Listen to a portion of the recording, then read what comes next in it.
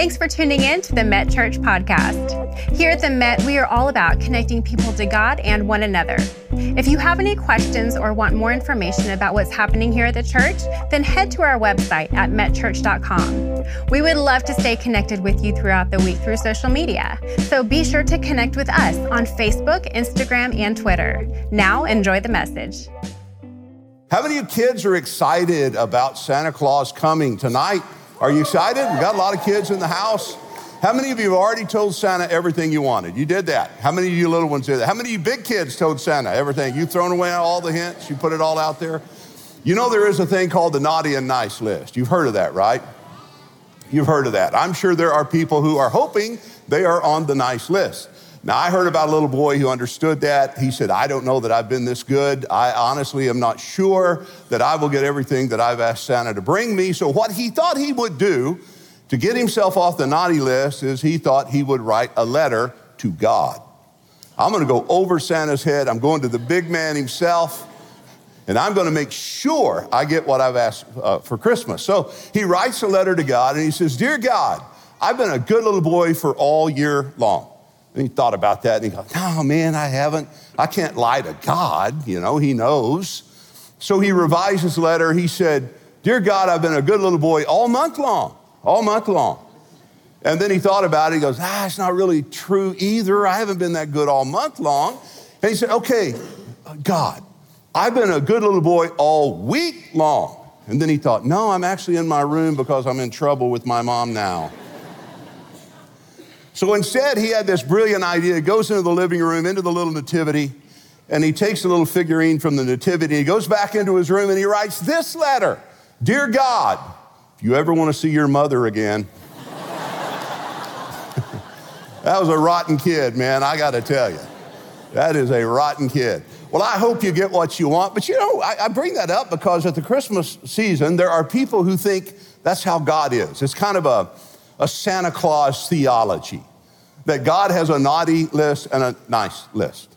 And if you're on the naughty list, you don't get his attention, you don't get his favor, you don't get his forgiveness, you get nothing from God if you're on the naughty list. And so we begin this cycle in our lives of thinking, I've got to move myself to the nice list. I've got to do good things, do good works, go to the right church, follow the right rituals.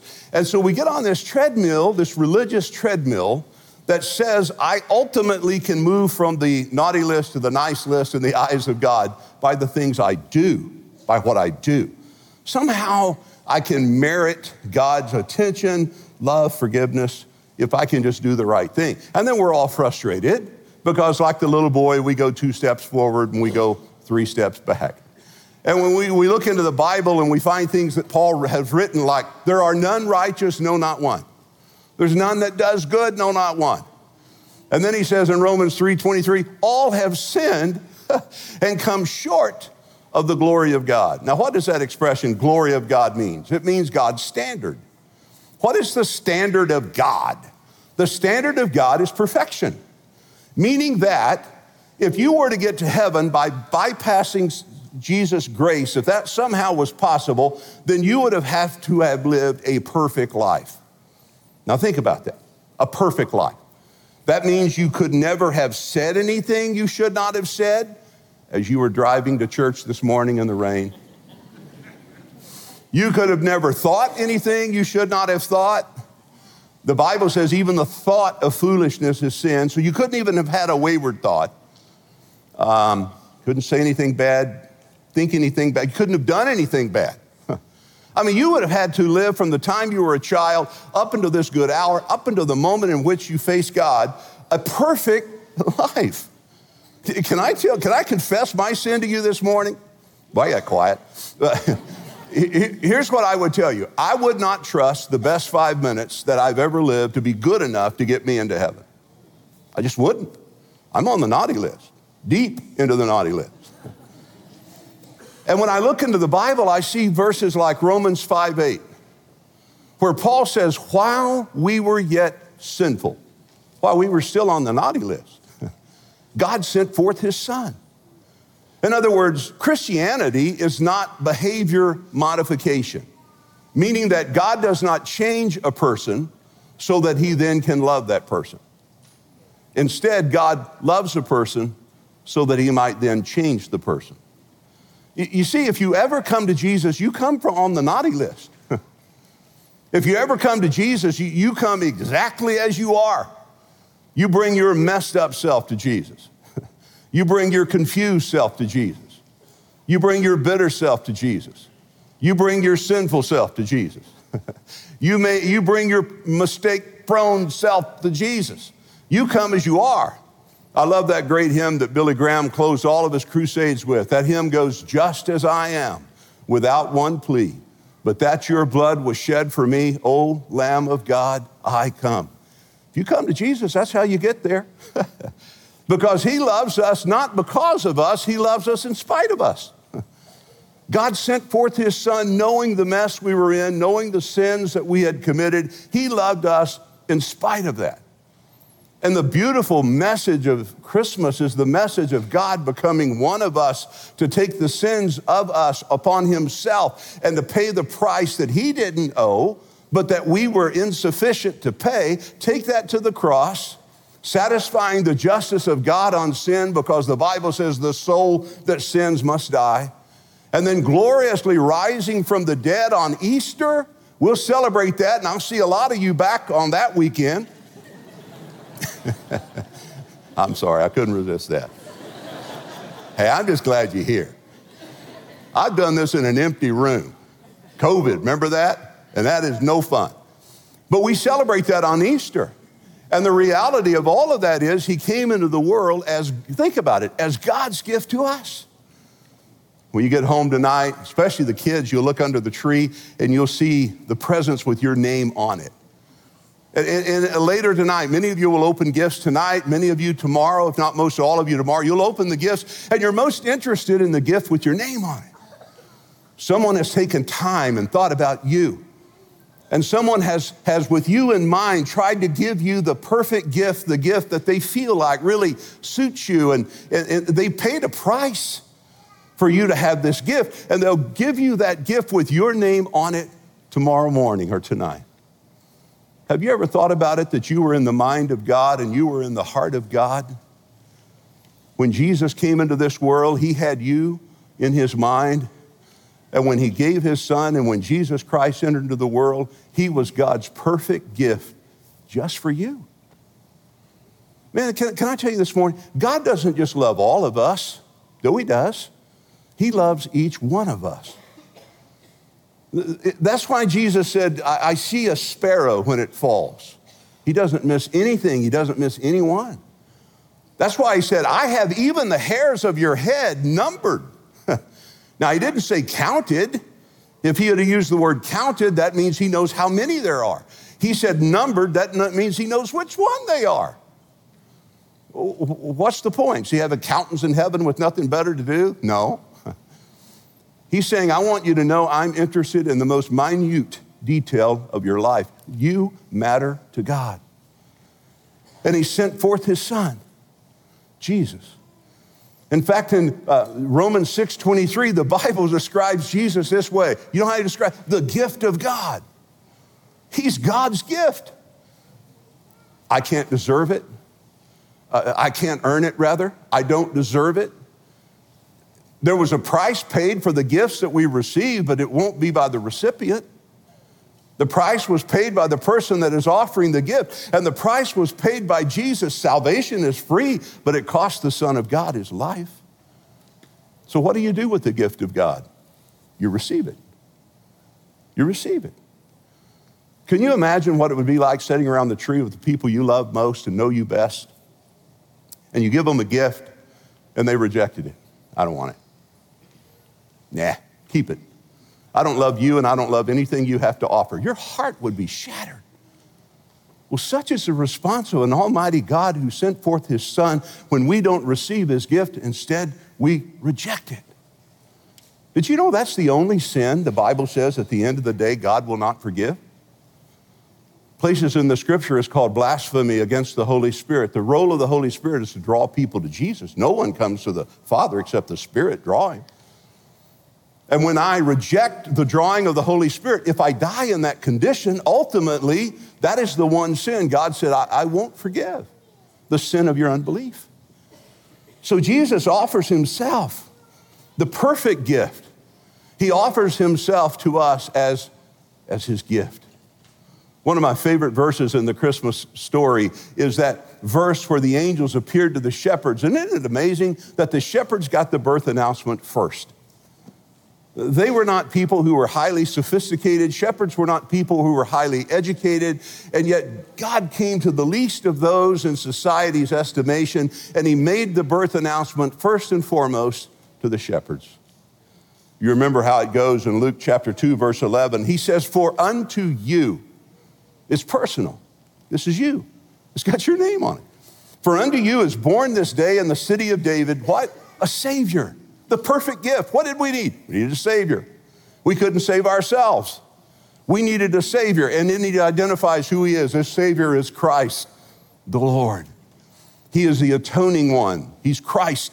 He's the Lord. He's the leader. He's Jesus. He's the Savior of our sin. And God gave his only begotten Son, his perfect gift to us. And when you receive his gift, there's a few things that happen. First of all, when you receive this gift, you receive his presence. His presence. The Bible says one of those earlier prophecies of the coming of Jesus, back in Isaiah 7:14, the Bible said this. Now, this was 740 years before that Christmas morning. Talk about getting the birth announcements out early, ladies. 740 years early.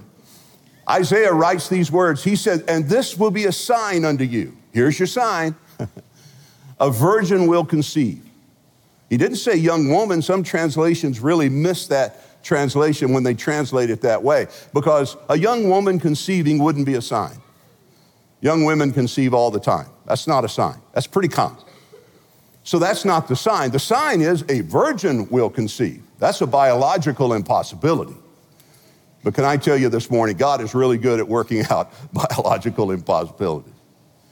I can't explain my own birth, much less his. So I'm just suggesting to you that he said, when this happens, this will be the sign, that this virgin will conceive and bear a son. And here it is, you will call him Emmanuel. What's the significance of that name? It means God with us. Listen, the moment you receive Jesus Christ and you take that gift and you receive that gift, God is with you. Isn't that a wonderful thought? His Spirit comes in to dwell within your heart and your life, and you have the presence of God with you. Good times and bad, and happy times and sad, God is with you. And it leads me to my second thought. Not only do you have the presence of God, you have the peace of God. There was a survey I read about in preparation for these services this week. And the survey asked people nationwide, not a religious survey, but it asked people nationwide, as you go into the new year, what do you want most? What would you say are the top things you desire most in your life? And most of the respondents responded in a way that surprised the people who took the survey. It was not what they expected, not the top answers. Now, they got the normal answers they were anticipating: make more money, be more successful, all these sorts of things. That was down on the list, but the top three responses, are you ready for this? Number one, they said, I want to experience love. I want to know what it feels like to have someone love me unconditionally. I want to experience genuine love in my life. The second response was, I want joy. I really want joy. Now, they didn't say happiness, because there's a difference. Happiness depends a lot on your happenstance. In fact, we get the word happy out of the Old English word happenstance. We don't use that word much anymore. We use this one, circumstance. It used to be said if a person's hap was good, they were happy. If they had a bad hap, they were unhappy. Because happiness is surface, it's tied to your circumstance. But joy is something you can have when you're unhappy. You can have a joyful heart even in the worst of circumstances. And so people said, I would love to have love and be loved, and I would love to have joy. The third one, here it is, peace. Peace. Real peace in my life. So when I lie down at night, I don't toss and turn and worry and fret about what's facing me the next day or what the future. I just need peace. I need some peace in my mind and peace in my heart. When Jesus came into the world, one of the beautiful things he said in John 14, he said, my peace I give to you. He said, not as the world gives, give I unto you. And then he said, let not your heart be troubled, and neither let it be afraid. May I suggest to you, peace is not the cessation of trouble. Peace doesn't mean the end of storms. You and I will never get to a point in our life, not on this earth, where we will not have trouble. Job is probably the oldest book of the Bible, and one of the verses of Job 14:1, Job says this, man who is born of woman, and that's pretty much all of us. He said, man who is born of woman is of a few days, and then he describes those days as being full of trouble. Can I tell you what I found out life is? Life is a cycle. You know what it is? You're in trouble this morning, you're getting out of trouble this morning, you're about to get back into trouble this morning. It's cycles. That's life. So you'll never have a trouble-free life. Jesus didn't promise that. He said, in fact, in this world, you will have tribulation. Okay, Bill, how does that line up then with peace? Peace happens in the middle of trouble. I'll give you an illustration. Mark chapter 4. Jesus and the disciples are going across the Sea of Galilee. Galilee was prone to storms, fierce storms. And remember, one of the things about these disciples is they were very experienced sailors. In fact, Simon Peter had a commercial fishing business before he became a disciple of Christ. Many scholars believe he was very successful. He owned several fishing boats. So this man knew how to navigate the waters, especially the Sea of Galilee. He'd grown up fishing on that sea. And in the middle of the Sea of Galilee, a huge storm comes up to the point that all of the sailors, especially Simon, is afraid that they are going to die. Now, you've heard that expression, you don't get nervous till the pilot gets nervous, right? We have pilots in the room. We got a Thunderbird pilot right there in the room, my buddy Matt. And I can tell you, if I'm flying with Matt Bird and we're going through a terrible storm and he is not afraid, I ain't either. But when Matt turns to me and says, son, Bill, we need to pray. Andy, I'm hitting my knees, brother. I'm singing Just As I Am. I'm saying, dear God, help us, Matt's afraid. Well, that was Simon Peter. And they're looking for Jesus because they know we can't sink. He's in the boat. Where is he? And they go down. You remember the story. He's asleep. Don't you hate it when you're panicked and God doesn't seem to be? Man, when I pray and I'm panicked, I want heaven to erupt with sirens and lights and the Holy Spirit going, the help's on the way. Don't worry. Corrie ten Boom said, there is no panic in heaven, there are only plans. And they go down and they see Jesus asleep, and I imagine Simon Peter ran up to him and went, Jesus Christ!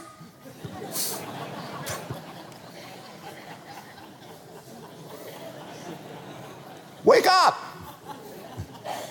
What's going on? Don't you know we're going to go down this boat? We're in trouble. And Jesus says, oh, God love you, but me love you. And he walks up on the deck of the ship and he just says, peace, be still. And those waves and all of that settled. What's the point? The point is Jesus was at perfect peace in the middle of a storm. That's peace. In John 14:1, he said, let not your heart be troubled. He didn't say, let not your life be troubled. Listen, you can have a troubled life and an untroubled heart. You can go through some of the deepest, darkest valleys, and you can go through some of the harshest, scariest storms, and yet your heart not be troubled. Why? How? The peace of God. That's why Paul said it passes all understanding. It's hard to explain. It just has to be experienced. And one of the things, friends, you get his presence, you get his peace. Thirdly, you get his power. Man, when the Spirit of God comes to live within you, God gives you the power you need to do what he's called you to do. He enables you and he empowers you. You have the power to overcome things that used to pull you down. Because I believe if you don't have within you that which is above you, you succumb to what is around you, and eventually you fall into what is beneath you. We need his power.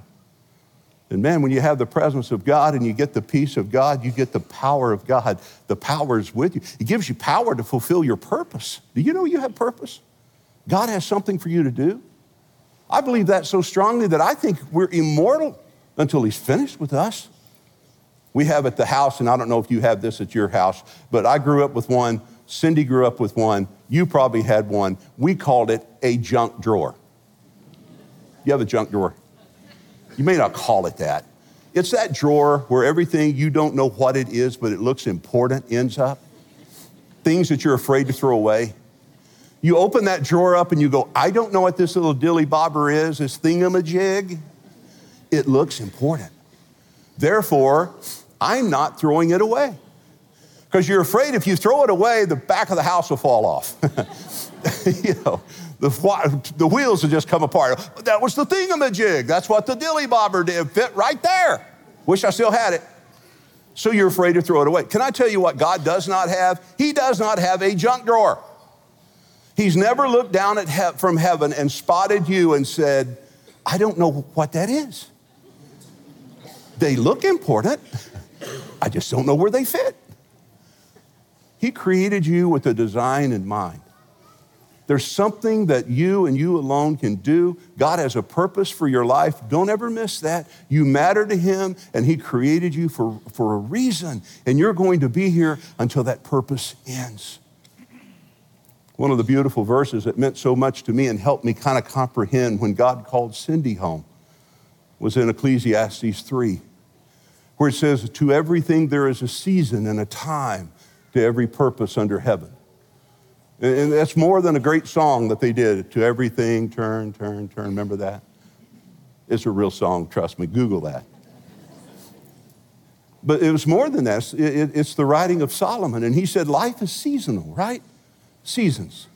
There's hard seasons and easy seasons, and there's stressful seasons, and there's seasons where you'll plow the field up, and there's seasons where you'll plant, and there's seasons where you'll water and be nourished, and there's seasons where you'll get fertilized. Fertilizer happens. And there's seasons where you'll reap and grow. Life is seasoned. And he said in the middle of the seasons of life, God will give you time for purpose. And the minute your purpose ends, your time ends. The moment. I have people say, Bill, how do I know God is not finished with me? You'll know. You'll know immediately when he's finished with you. And whoever is with you will know. If you're with me when that time comes and I hit the ground, you're going to know, well, Bill just hit here and he bounced right into heaven. Absent from his body, he was present with his Lord. He stepped from the temporal into the eternal. This body will go back to the earth. As Solomon said, ashes to ashes and dust to dust. It will wait the morning of the resurrection, but his spirit has returned to God who gave it. And one day at the resurrection, we'll talk about it on Easter. One day, the Bible says the Lord himself will descend from heaven with a shout, with the voice of the archangel, with the trump of God, and those who died in Christ will be raised first, and we which are alive and remain get to be caught up with him in the air to meet the Lord, and so shall we ever be with the Lord. Man, I tell you what an incredible thing that is to have him as my gift. His presence, his peace, his power, his promise. You know what his promise is? Hebrews 13:5. He said, I'll never leave you. I'll never forsake you. Somebody described Jesus this way. They said, he's the friend that will come in your life if every other friend walks out. Think about that. He'll never leave you. He'll never forsake you.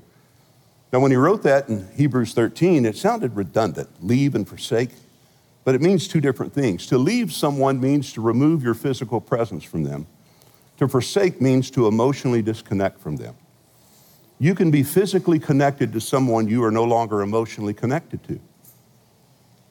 You can be emotionally connected to someone you're not now physically connected to. But God said, when it comes to how I feel about you, when you receive me, I will never walk away from you. I'll never emotionally disconnect from you. Even in the moment when we leave this life, you remember what David wrote, Psalm 23? Even though I walk through the valley of the shadow of death, I'll fear no evil. Why? For thou art with me. Friend, if you don't know him this morning, I highly recommend him.